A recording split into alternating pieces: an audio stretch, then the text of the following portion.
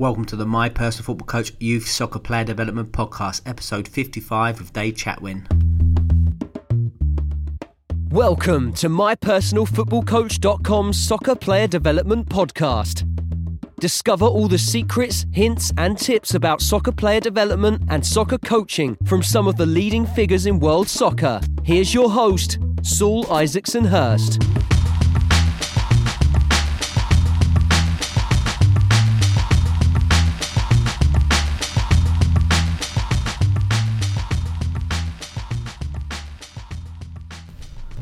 What's happening, guys? Welcome back to another show.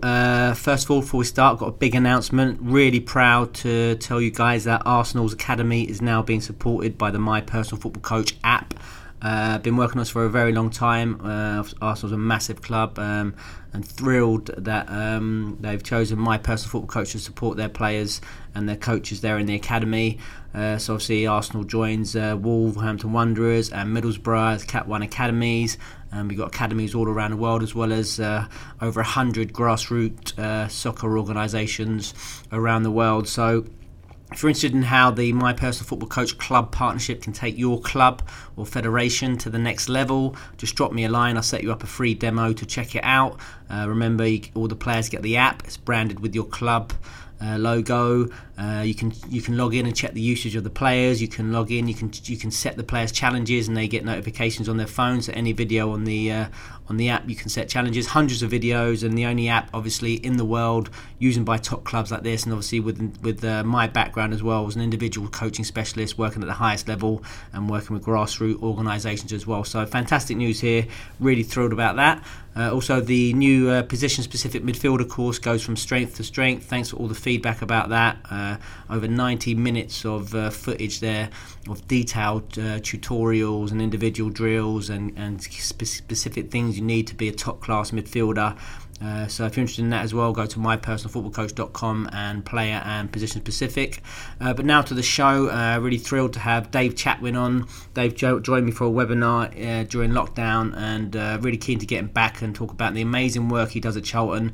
Charlton, one of the best academies in the country in terms of producing pro players. The stats don't lie, so really interested to find out what goes on behind the scenes. And he tells us all the secrets and about his really interesting journey and about his travelling around the world and starting off at Charlton and coming back to Charlton after brief spells at Aspire Academy in Qatar. He also worked out in America like myself. So this one's not to be missed. Lots of coaching gold. Lots of more podcasts coming up in the next few weeks. I'm really got to challenge myself to get out as many as possible. So make sure you keep it locked. Dave Chatwin, welcome to the show. Thank you very much. Yeah, pleasure to be here. Joining us from sunny southeast London, is that we're in that sort of neck of the woods? Like it was quite sunny today. We had a little festival down at a local non-league club, and it was very, very sunny. A little bit cold, but it was all right. But apparently tomorrow it's going to be a nightmare. So yeah. Stay dry today. Just I always ask the same question to begin with. Give us a brief outline of your playing and coaching journey up to this point, please, mate.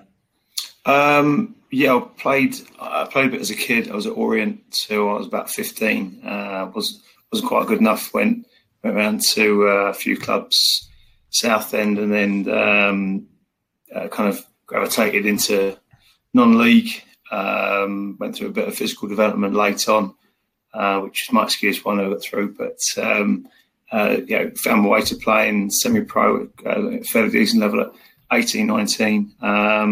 And just always got into coaching early on. I used it, got my then prelim badge when I was about 17 at college, and managed to get a job with Crystal Palace Community Scheme and was doing everything with their sports development officer.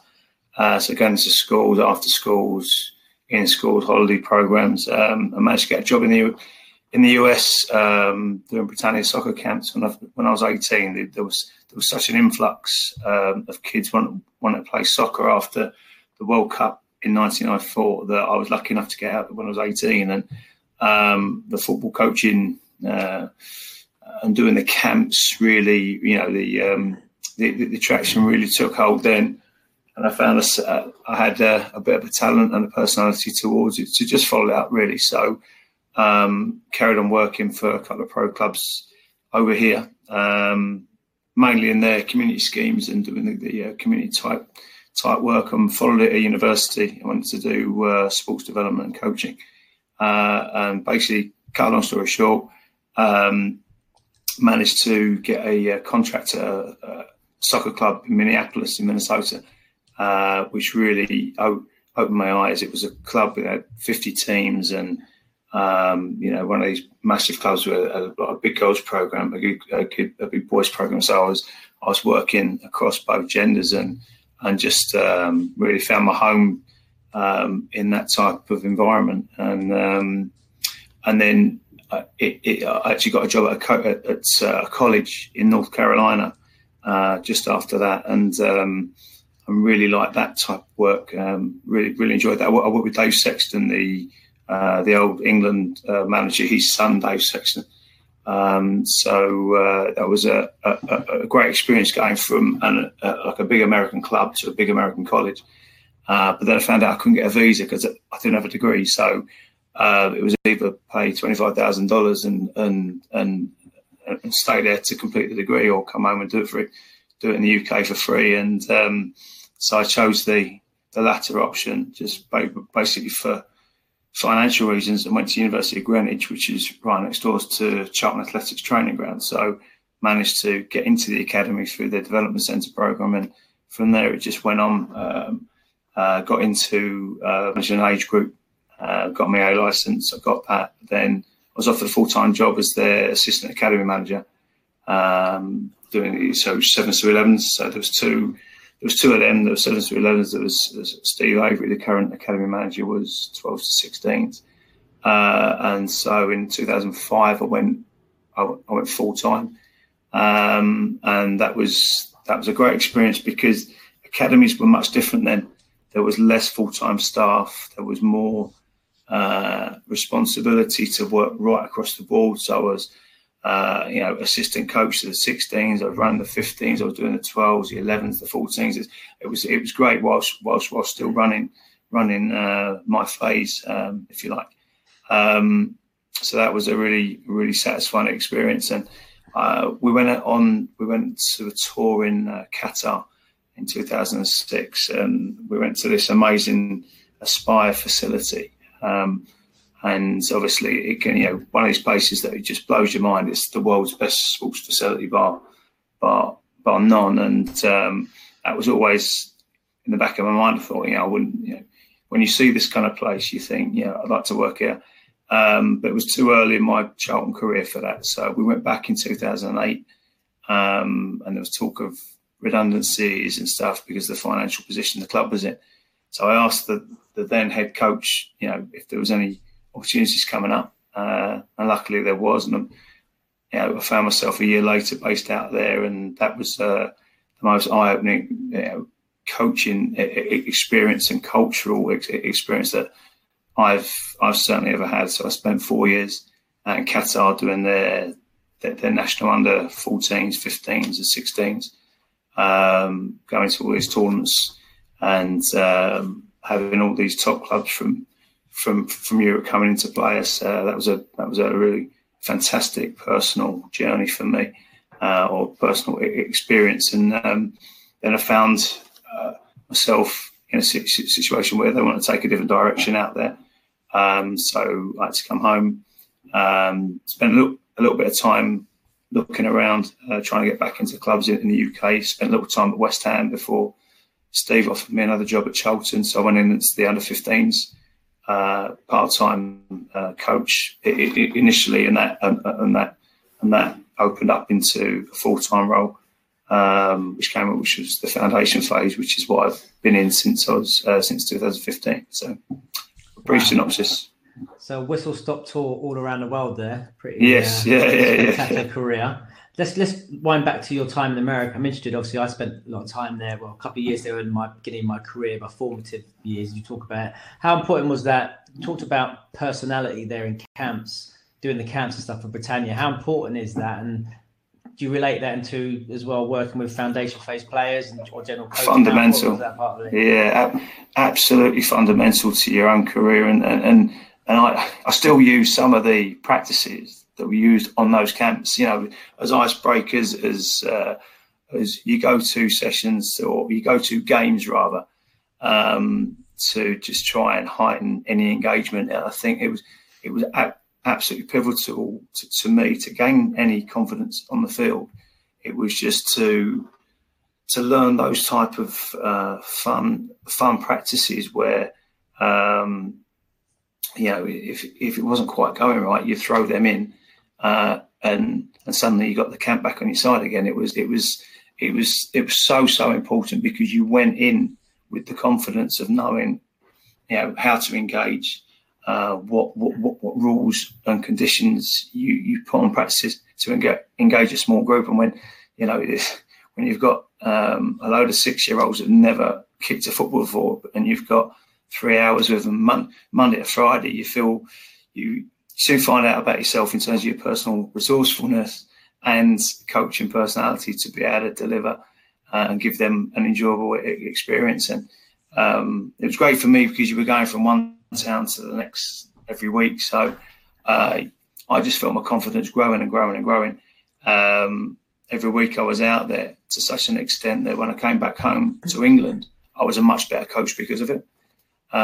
So you don't normally get that in many situations where you think you go from England to the US. I know what I'm doing. I know I'm from England. Of course, I know what I'm talking about. But it was the other way around for me. It was I came back with such a confidence level, and as I say, I still use some of it now.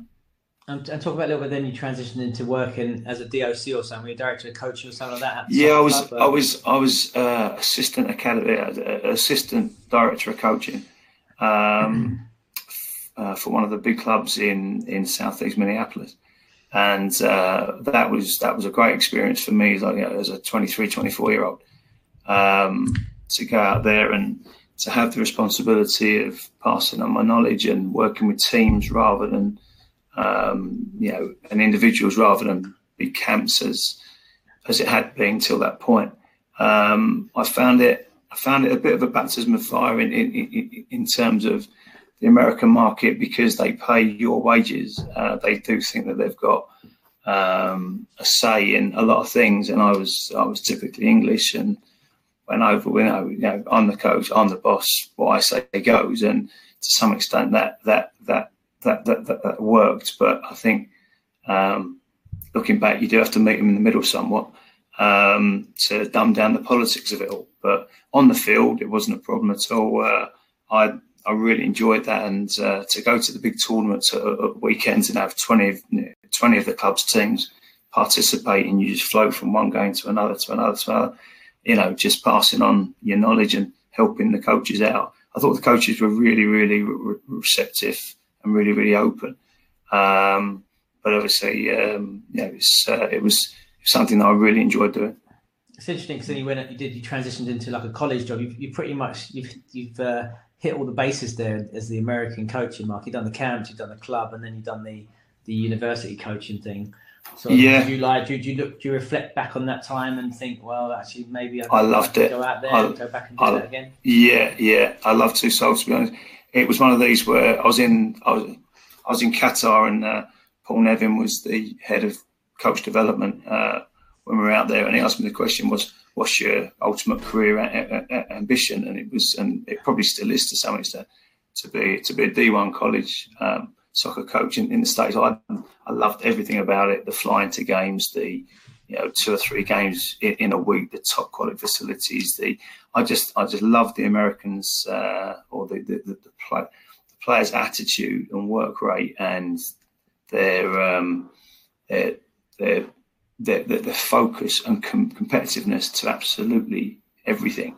If you marry that up with a decent coach and like a good coaching setup, I found it really, really exciting, really enjoyable, and something that I'd like to do again. But chances seldom come around, really, because it's all about starting at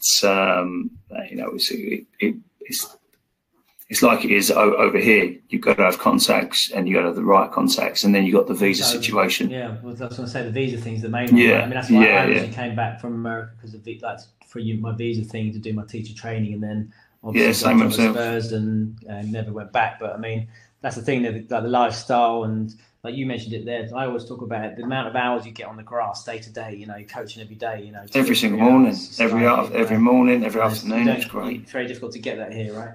Yeah. Just the contact time, the quality of the players as well, and their attitude and their focus, and you just feed off that. And the only thing wrong with the American way that they do it is because they just try and cram all the games into such a short season, so you lose a couple of your key players, and then it's takes the wind out your sails somewhat. But also, it's almost like an endurance test, right? Rather it is. It is. Very little time to develop. But then there's you get to a point where the atmosphere is so good within the camp, especially when you're winning games, and the camaraderie, and suddenly it all ends. You think, oh well, that's it, season's gone. So I couldn't quite get my head around that one, but I really enjoyed. And then what are you doing for the rest of the year? Recruiting and just flying and going to the occasional tournament, and I'm thinking, so is this it? And then like a mini league come Easter time, and then that was about it. But you're mainly going to tournaments and recruiting and talking to parents and doing that part of the job, which is pretty much the main thing out there, isn't it? It's so high. So let's talk about, you're back to sunny old England, South East London, and you end up at Charlton. Tell us a bit about your first experiences in the academy there, and what was that like going in there after being, obviously, that you worked with, some top coaches already. What was that like going in? It was. I think it was a real keep your gob shut kind of environment. There was a lot of older, more experienced coaches, and so. I was, obviously I was a little bit nervous, but there was a deep held respect for some of these people that played Premier League and that coached Premier League players, and so to go and work with them, there was a coach called John Humphrey that played for Charlton and Palace, and so I was working with him, and the things that he was coaching and the things that he was talking about, and the game experiences that he was passing on to players, that from having played the top level was priceless for me as a coach. But it was something that there was a lot of older coaches in the environment that you were a little bit worried about speaking up to and asking questions to. But then I found a very, very, very accommodating. Steve Avery was the now academy manager, was assistant academy manager, and I find him. Obviously, I found him very, very friendly, very, very helpful, and so it was, slowly getting used to the demands in that environment. And some of the players were, it was back then when we were in the Premier League, so we were able to recruit better players and attract better players. It was a little bit nerve-wracking, but something that, because of the confidence that I gained from America, from coaching at the club, especially from coaching in the college, the players were of the same sort of standard, albeit a little bit younger. So I wasn't nervous in my delivery. I was more nervous of the people I was working with to try and gain their respect. Do you remember your first session there? The first ever session you did at Charlton? Yes. It was circa Eden Prairie Soccer Club, an awareness session. Steve asked me to do a bit of shape work with them. So I led into it. I did a bit of awareness, checking shoulder, back foot, receiving type work. He said, "Can you do a bit of shape work with them?" And I remember a session that we used to do at the club in Minnesota, different colour cones for defending shape, different colour cones, attacking shape, and move within the confines of those areas. And he really liked it, and it was just one of these that I found great confidence in that the stuff that we were doing in the States to 12 to 13-year-olds was adequate, or more than adequate for the under 16s at Charlton. So it's always remember that. How long do you think it took you to assimilate, or feel part of the academy, or feel confident that you were? Oh, really quick. I remember the first game away at Reading. I had the under 9s away at Reading, and I felt that the coaches, there was some that are there now, Sergio Baltaccia, the ex-captain of Russia. Sharing a coach with him. Played against Maradona and stuff like that, and Johnny Humphreys and Paul Billsby. They're all older, really experienced, either players and coaches, but they were really personable as well. So I thank them for that. And so I'm going to come back to Charlton in a bit more detail after we look up. But just what was it like then when you went in to start as the foundation lead in those days?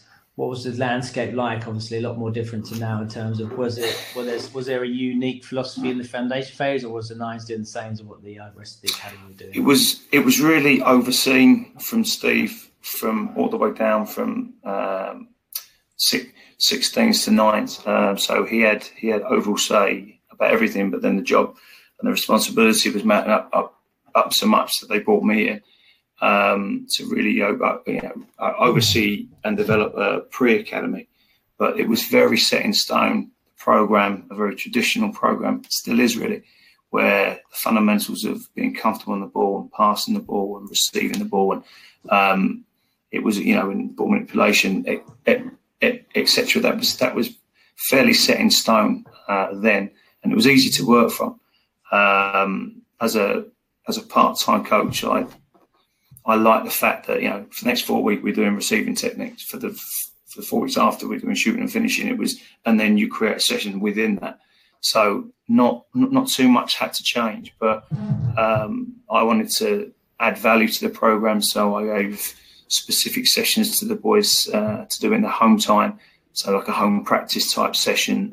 We built a academy player handbook when we were in there, so what to eat, when to eat, how much to sleep. So we just broadened everything that we could, and I worked very closely with Steve on that to just further develop the program. And I put a lot of energy into trying recruiting the best 5, 6, 7, and 8-year-olds and taking them on tournaments to the Midlands and stuff to play Everton and other clubs where we'd meet in the middle and we'd do 7s and 8s.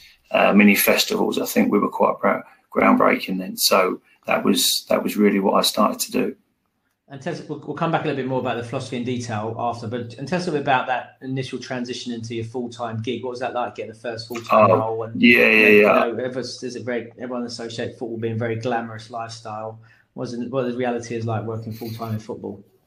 I loved it. I absolutely loved it. It was one of these where I went from teaching full-time to coaching full-time, but you soon got to know that you were lowest down the food chain. It's being down at the foundation phase and in no uncertain terms that I didn't have a computer for about a year. It's just one of these where it was just you just had to get on with it and work within the constraints that you were dealt with. But it was something that I went in with all the enthusiasm and in the world, and I just kept asking for more and more and more and more. So Steve Grit I think to shut me up in the end just gave me what I wanted and just let me fly really. And I think one of the remarks from the education officer was that I brought great energy to the job, and so I didn't quite get everything right, but there was the energy and the in enthusiasm there that everyone could feed off. And so they just continued to support us, especially in the early days, because a lot of my ideas hadn't been tried out before with the pre-academy and try and get that into place. But yeah, it was something that I was very excited about. But it was a little bit daunting as well going into a pro club for the first time when you're full time, because you tread on eggshells for a bit, and you see Alan Kirbysley for the first time, and you're thinking, have I made it here? And he blanks you as he walks past the when he goes past you in the corridor. So you soon get to find out that you're in a pro club, but just keep your head down and keep your nose clean. So tell us a bit about that pre-academy stuff. Then you were doing that was the stuff you introduced to the pre-academy. Well, they didn't really have one. They had a recruitment officer. It was a little bit old-fashioned, should we say. Very good at nicking the occasional player, but I think he was coming to the end of his career and he had enough of it. And so we had a really good scout called Andy Bell, and he was saying, look, Dave, I've got all these good kids, but we keep on losing them. We need a coach like yourself to come and take hold of this under sevens group that I've got. Otherwise, all the clubs are going to come and nick them.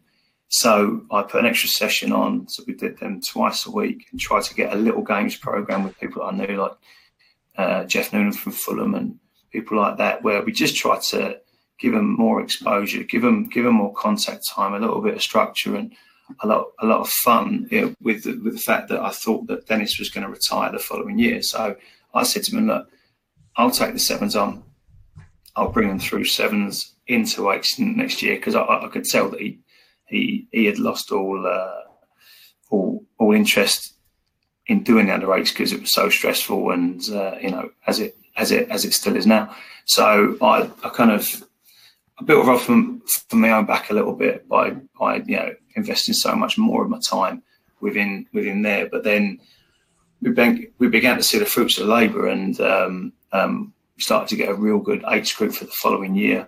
We didn't lose too many. We lost one or two starlets, but to Chelsea and stuff. But we were punching above our weight just through the hard work. And I think if you give decent people good coaching and a good service, and you're 100% honest and straight up with them, then you won't go far wrong. And I don't think we had done a good job at doing that previously.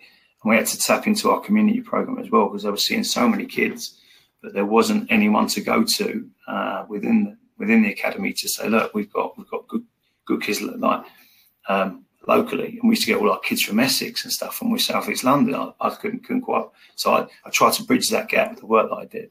How did you do that then? What was practically did you do to get the community scheme boys and girls involved? Well, I went and delivered session to their coaches. I'd been a community coach there for a couple of years when I was at uni. So I just wanted to spread the message that I was one of you basically, and I want you to be our eyes and ears around the local community. So any players that you see, we were paying the community scheme a certain amount a year to run what they call an advanced centre.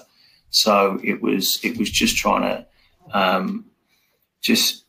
to let all their coaches know whether they're going into schools, working at after school programs, in school programs, any talent ID, feed them straight into there, because there's a direct pathway to the academy, and just trying to make that pathway a little bit more, or just trying to cement it so much, because I think it had been fractured. So I spent a lot of time trying to get the community scheme back on board with the academy, and so we're all singing from the same hymn sheet. Doesn't matter where you come in from. If you're good enough, you're good enough. So I was one of those people that when I don't care where you're from, just I want you in if you're good enough, because I want to work with you. So it's interesting because as you all know, you're only as good as the players you're getting in. Your recruitment is such a key part of any academy. People won't know about the under-8s landscape in London. The competitiveness and what goes on. We joked just the other day when we were chatting about a certain scout from another club who's very renowned for coming and nicking all the best under-8s, all the players. I mean, how tough is it, the under-8s program? And how ruthless is it? And just try lay that out, what that sort of environment's like around London with all these clubs everywhere. It is fierce and unrelenting. It really is. Right the way up to the last couple of days. We had a situation a few years ago. We had an absolute starlet. We did everything we could. Came to our signing night on the Monday, and with all the pictures and all the mum and dad doled up in there. He's in his suit, everything like that on the pitch. Signed for Chelsea the following night. It's just and nothing will ever surprise me. I think to be honest, I'm hardened to it now, because it used to break my heart every single year losing Callum Hudson-Odoi when you've done one-on-one sessions with him for the last year in your own time. Losing him 2 weeks before was the straw that broke the camel's back, really. And so when I had the Qatar offer on the table, I thought, you know what, I've done my bit now. I'm just going to go. Callum's fault. Yeah. And Callum knows that, because I've told him many times since. But no, it's very, very disheartening, because of the unreliability of it, and the trust factor for the parents. I think that I've got to an extent now where I make them an offer, and a couple of weeks later we go for a coffee, and I've got to put a time frame on it. I need to know by that time 100% or not, otherwise we move on, because it is the second most competitive age group out of all youth academy football in the UK. It's you get the most competitive is under 16s when they look to take a scholarship. The second most competitive is under 8. Trying to pitch that to bosses and superiors at clubs, and having it fall on deaf ears is very disheartening, as I say, because you have to invest there, because if you get it right there, you should keep them. Now there's so many factors that come into the individual of whether they get through or whether not. But if you're trying to get the best technical players that you possibly can, if it works out for them physically and attitudinally through their formative years, you should have a player on your hands still. So the need to invest in the pre-academy, and especially in under-8s, is absolutely pivotal. I mean, it must be difficult. I mean, imagine, because obviously you've got the juggernaut of Chelsea, who obviously they're one of the big priorities is South East London, Arsenal coming in South London and nicking Tottenham, West Ham, all these big, Cat 1 clubs. And then so, like I say, what do you do to make yourself unique and compete and try and get those players over the line in such a competitive market? Yeah, well, our environment, our personal touch, our honesty, and hopefully the quality of our delivery. Nothing sells it more than the quality of your coaching, but also the personal touch that you can provide as a coaching staff, without going over the line. Making effort to get to know the boys, to get to know the parents, to do any extras you can, take to games, take to the first team manager, all the stuff that other clubs do, but just try and build that personal relationship. The environment is absolutely key in terms of the work you do, and I think the ego of coaches is really, really key as well, because you've got to get the right staff in with the right motives and take any coaching ego out of the way, and that's why I hark back to the community days and the Britannia soccer days and all that, because you want coaches with as flexible a skill set as you can have, because you want them to have the knowledge, but it's got to be fun, it's got to be really developmental, and the message has got to be clear and simplistic. I mean, for me, the simplicity of practice is absolutely key, and the competitive side of the practice as well for fan engagement with under-8s, I think is crucial, and just setting the right environment, being as honest as you possibly can, and I want to say it, but giving the impression that you're not going to be walked all over. All right, there's a certain point, and there's a tipping point where if you keep going to all these other clubs after the certain date that we agreed, then see you later. Move on to the next. The chance of these kids getting through is so few and far between anyway. I think there's that stat, 2% after the Premier League stat, 2% after under 14 managed to get a pro contract. So a lot of these kids are going to struggle to get to under 14, let alone past it. And it's just 2% of them. So make it as fun as you can, and as developmental as you can for the boys while they're there. But the long short of it is that, I used to get beaten up by, I used to beat myself up about it, but it's a little bit harder now. Okay, let's just talk about Aspire then in Qatar. Your new role there. Tell us about the first impressions there. What was that like, and adapting? What were the first things you noticed, and compare and contrast to your life at Charlton? Oh wow! It was day and night, absolute day and night.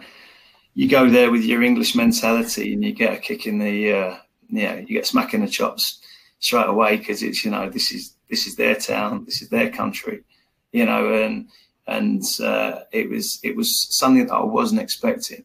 That you'd want to impress with your sessions first of all, and you'd do your if all else fails sessions. Your best ones would come out early doors, and they just sacked it off. Like the kids sacked it off because their mentality was so. It was competitive to a point, but they were very, very lazy. They were very affluent, and affluence breeds a little bit of a lot of laziness. They didn't want for anything. So these were like the national team players as well. Yeah, and they were like, Coach, I'm tired. I want to sleep. And I was like, well, we've got a session now, and we're playing Bayern Munich in 2 weeks. What do you mean?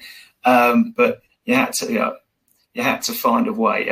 Every coach that goes there goes through this process. They come over as a coach and they think that they know what they're talking about, and they think they're a decent coach. But you're not a decent coach until you coach in Qatar, believe me. And you have to really. So which one's the toughest session? The 6-year-olds for 15 hours a week, but kick the ball, or the Qatari lads? Qatari under 15s after they've just lost the next day. That's the biggest challenge ever. But no, they were very good technically, but they just didn't want to work hard. And when you don't have to, then it's a lot more difficult for a coach to kind of drive a session as he would do in his native countries, for instance. So you have to find a way. You have to put a competitive element on absolutely everything. And talk about the simplicity of practice, but the way you condition it to always guarantee there's a competitive element to get their engagement was something that I found myself being quite good at, by the end of my time there, because you just had to lower your expectations of what you could achieve in a session, because a lot of the times the boys didn't care. Right, and so you've got all this knowledge, you've got all these practices, and you've got all this enthusiasm, and they didn't really, they didn't want to work hard. So it took a bit of time to get over that. All right, and so a lot of coaches go over there and have similar experiences. That you just have to dumb down your expectations and do what you can to develop them, but you develop at their rate as opposed to what you expect to do. Over here, so it was a baptism of fire for sure. And what about like lifestyle? What was that like out there living in something like Qatar? Oh, well, great. It tough at first. I'd say the first 3 or 4 months were really tough because it takes a bit of bottle to go out there, and I found myself doing all these sessions and they weren't working. I'm thinking, what have I done? I left a good job at Charlton to come here. And so you just had to get through that first 3 or 4 month period. Lifestyle's brilliant. I mean, we were working 3 mornings a week.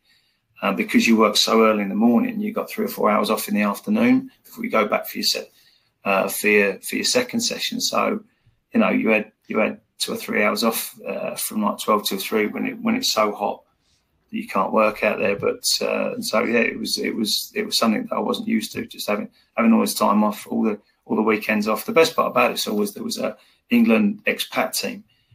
So in the first couple of weeks, I went training with them, and there's 40 English lads training together. And I thought, fun. And you just find your group of mates within that. It's like going to uni and joining the football team, So that really helped. That there was some lads there to pal up with, and there was like a big expat game between England and Scotland, and that was something that put a lot of focus and effort into training hard and getting fit in the spare time. So you had a bit of focus in terms of football, but lifestyle couldn't be beaten. It was brilliant. What were your major takeaways from your time in at the Aspire Academy, do you think? Contact time, that you can't beat the contact time or the increased contact time. It was, you were doing 5 sessions of 2 hours in the afternoon, so that's 10 hours plus 3 sessions in the morning. So you're doing 16 hours a week with your team.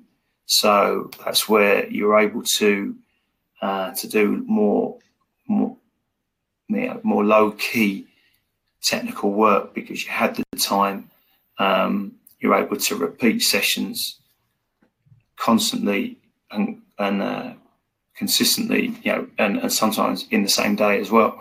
So it was really something where you could really narrow the focus of your sessions and really get into the detail, as long as you've got a competitive element on it. But you could drill down into, into like deep technical work with real small differences to try and get them to the next level. And it was just, for me, it was the contact time. It was obviously the investment. I mean, we had top European teams coming out twice every month.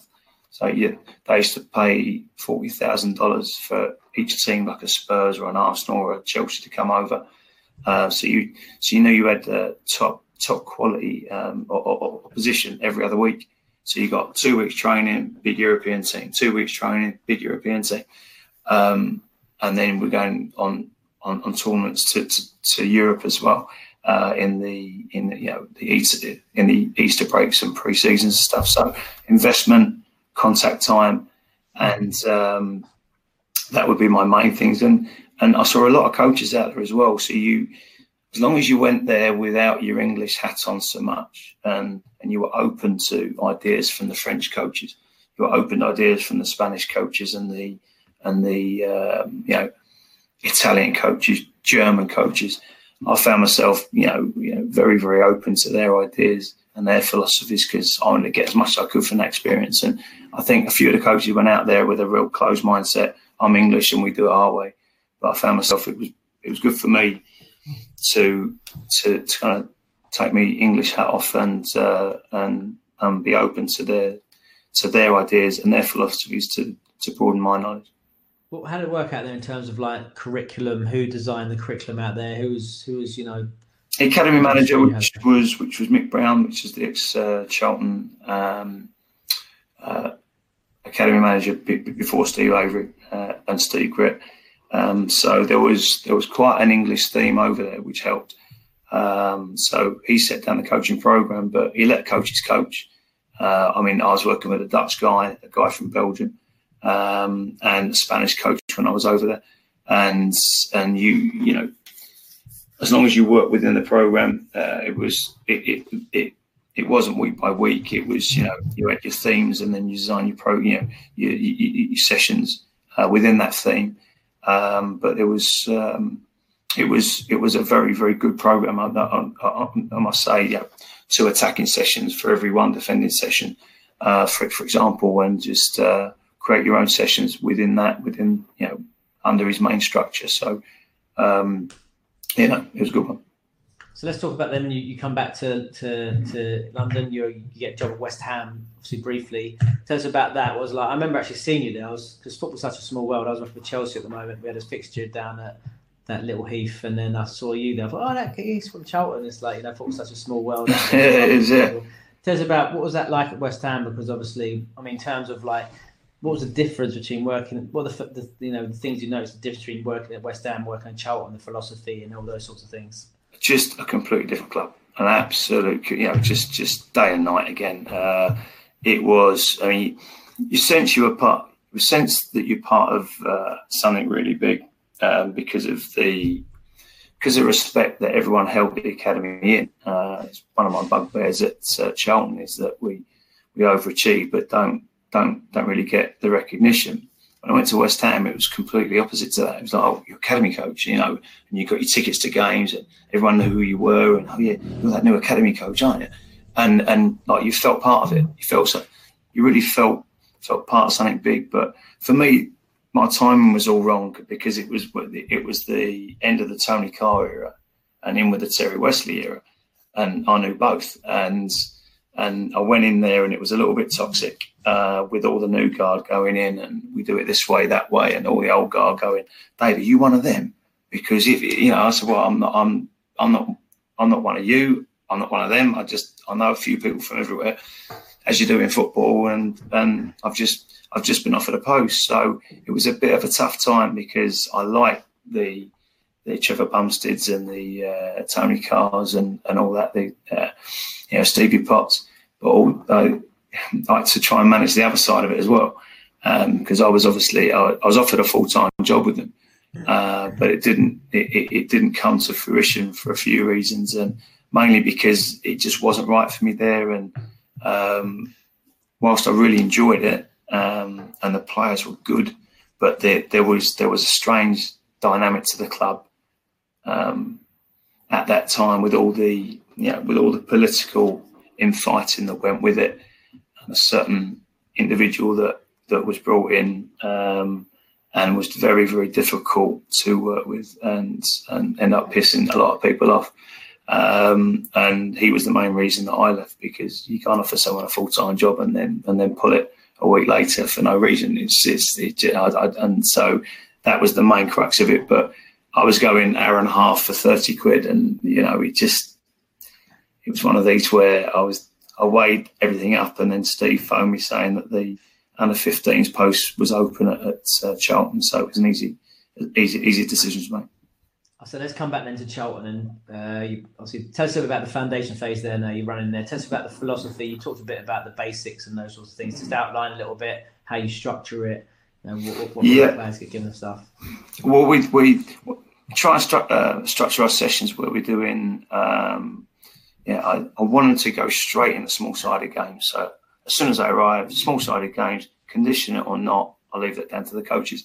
And so first 20, 25 minutes that they're playing, and I want it to be high intensity, high octane, so that, just to heighten the engagement. And if anyone's late, it really doesn't matter, just throw them straight in.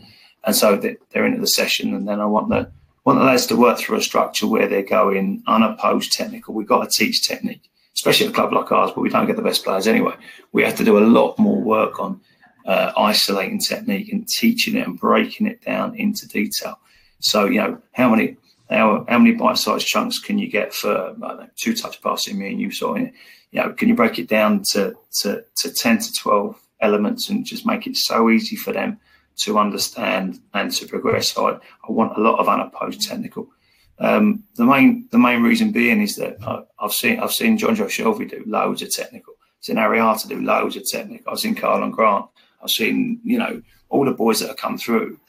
Have gone through the program that Steve set down and then I adopted, really. So I want us to do a lot of unopposed technical work where there's loads of interference. So trying to heighten the awareness. So it's not too easy, but they're really focusing on the individual technique, and then we work through. So from that, 20 minutes small-sided games, 25 minutes, half an hour technical, then go into some game-related work, some decision-making, post-type work for the next 30 minutes, and make sure we play the same format that we're going to play the weekend for at least 30, 35 minutes to finish the session. So out of a two-hour session, that's how I want it structured within the program that we have. I want us to do a lot of ball manipulation as the technical, like the technical theme on one session. I want us to do pass and receiving as the technical theme on another session, and then ball striking for the other one. So that would be a weekly breakdown of, say, the under nines. So we do ball manipulation as into 1v1 for one theme.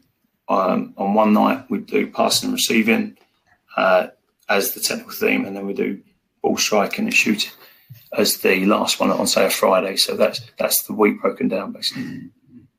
What's your thoughts then on all this, like Games the Teacher, games-based program? You guess there's a lot of people promoting or were promoting, and I think move away now. Yeah, no, I think it's all about getting a balance right. So it's there isn't one size fits all. Otherwise, we'd all be doing it. I think that the Games with the Teacher is fine in some respects, but I think the game's there to teach the coaches rather than the game to teach the boys. I mean, they're always going to make the same mistakes if you're not teaching them other technical requirements. I want it to be free. I want it to be expressive, which is why we try and get a lot of the small-sided work in at the start of the session. So we're actively encouraging that. But within our session structure, I do want us to go small-sided and then break it down from unopposed to opposed to game. So I think we're just trying to hit the buttons in every session. So they're working through, say, the whole spectrum of the practice that you can go through in each session. So that's I think as long as you get the balance right in most of your sessions, you won't go far wrong. So if there's a lot of contact time, if there's a lot of game-related decisions, great. But then when are you going to get the technical work in to actually improve them as a technician and broaden their technical qualities? You mentioned earlier about the Charlton not getting the respect it deserves. So I was going to say as well, I think you're right, because statistically you're one of the best academies in the country in terms of producing pro players. Long, illustrious, list of players. Talk about Shelby and all those boys, Gomez and loads of boys. Why do you think you guys are so successful with a relatively smaller budget, a smaller, a Cat 2, and surrounded by bigger clubs? Is it?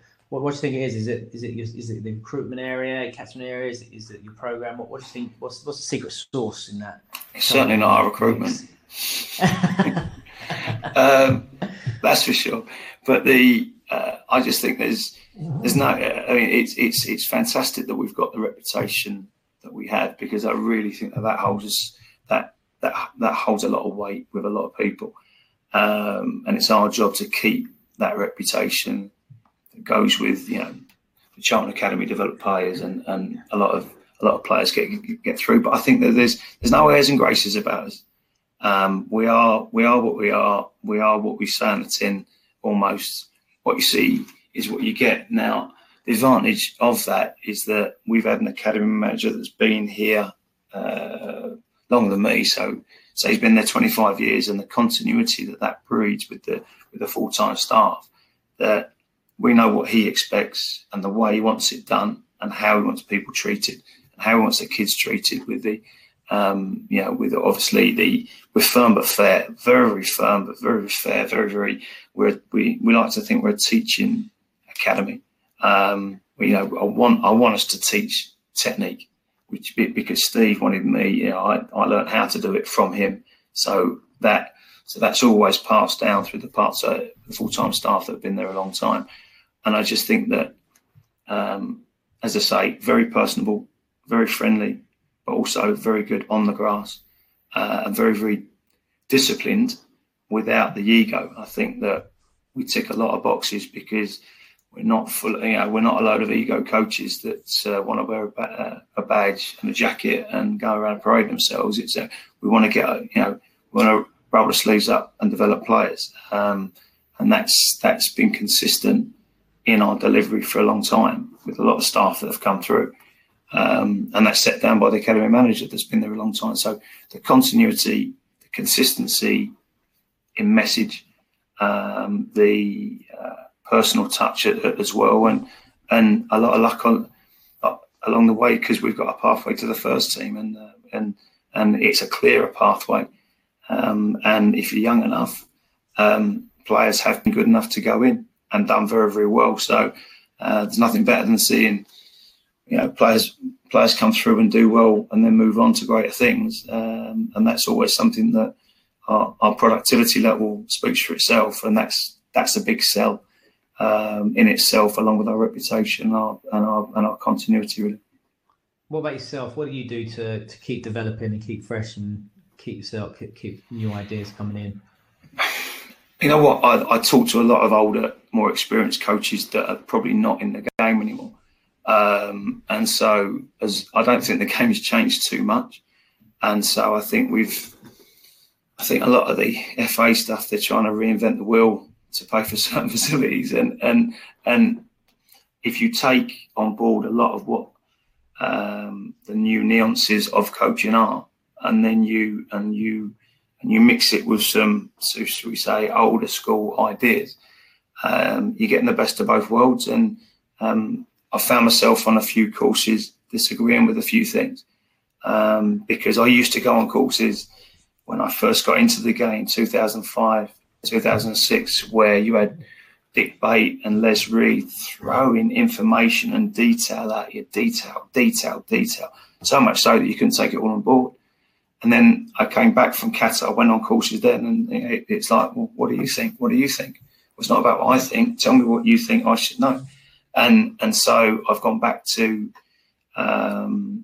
keeping in touch with guys that I used to work with, and I asked them for their opinions and their ideas, and then I like to think that I keep up to speed with the latest developments. Being in a club each day and watching Steve and watching Anthony and watching all the good coaches that we've got here, and put my own ideas on it. But I'm not proud enough to go back to guys that I used to work with and say, can I have 10 minutes with you? Can I have a coffee with you? Someone that a bit of a mentor of mine is Mark Robson, who used to be at the FA, one of the FA in possession national coaches, and he's always inspiring to talk to. So we go and grab a Nero's every other month and chew the fat, and I think that's really important to go to more experienced guys than you that have coached at different levels, and that's how I try and keep up to speed. What about, where do you recruit coaches from? Where do you get coaches for the foundation phase, and what sort of things you're looking for in a coach? Do you know what? So more often than not now is the hardest thing is getting reliable ones. There's so much added extra admin work placed on coaches to work in an academy environment. It's very hard to keep on top of. Whereas you used to have your session on your mind all day during your full-time job, and then fly to Charlton and you had a basic idea in your mind and you've written a session down on a bit of paper in your lunch break. You now have to do in 3 or 4 hours on PMA just to satisfy their needs. So I feel that the load placed on coaches is totally unrealistic. I think the PMA demands were basically based on clubs having full-time coaches at every single age group. So to place that on part-time staff is very difficult. So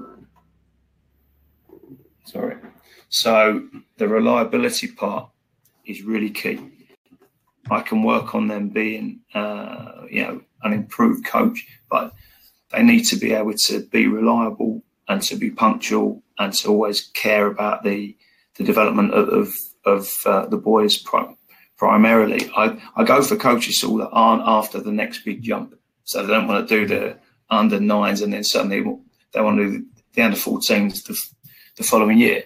The age group jumpers, as I call them, you need to keep guys in there that want to work with the young kids and they want to develop foundation phase. And then after 4 or 5 years, if they do their time, then go and work with other age groups. But so really the reliability, and I work a lot from the pre-academy program where they get to know what I expect. And so, when they're coaching, it's nice to hear a few Chatwinisms coming out in their work. It's nice that you have 2 or 3 years with them and then give them a go in their academy with academy teams from the pre-academy, because obviously they've brought those kids through, so they have that affinity with them. But that's not to say we wouldn't recruit from outside, but they have to be reliable and they have to be willing to work in an environment like Charlton, which isn't the easiest at times.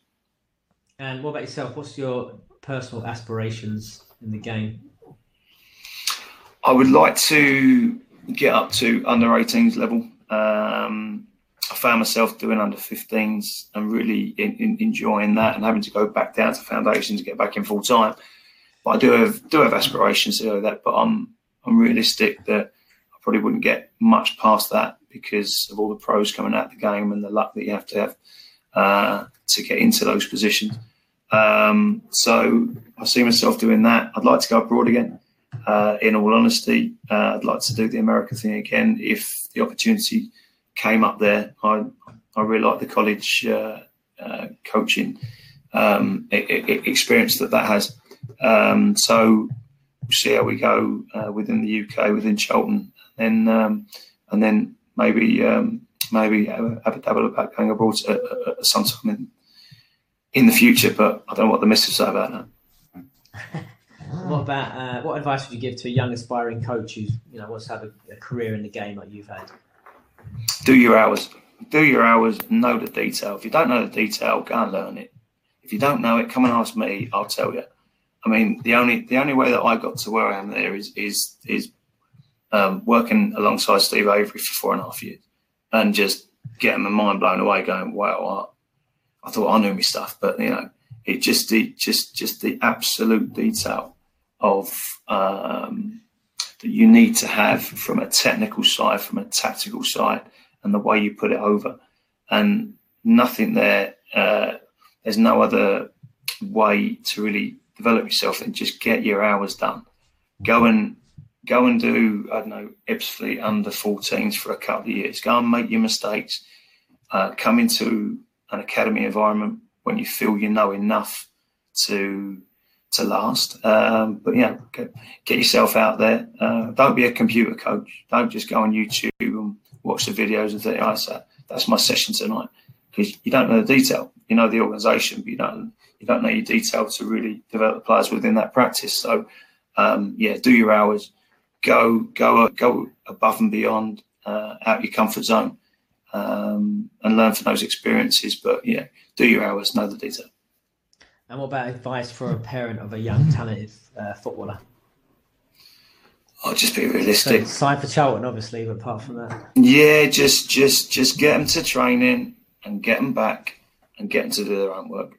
Don't worry about anything else.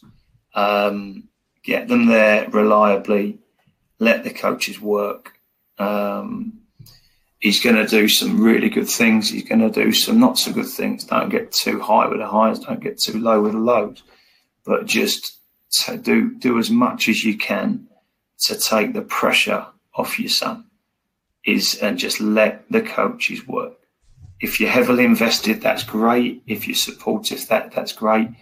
But, trust us that we know what we're doing.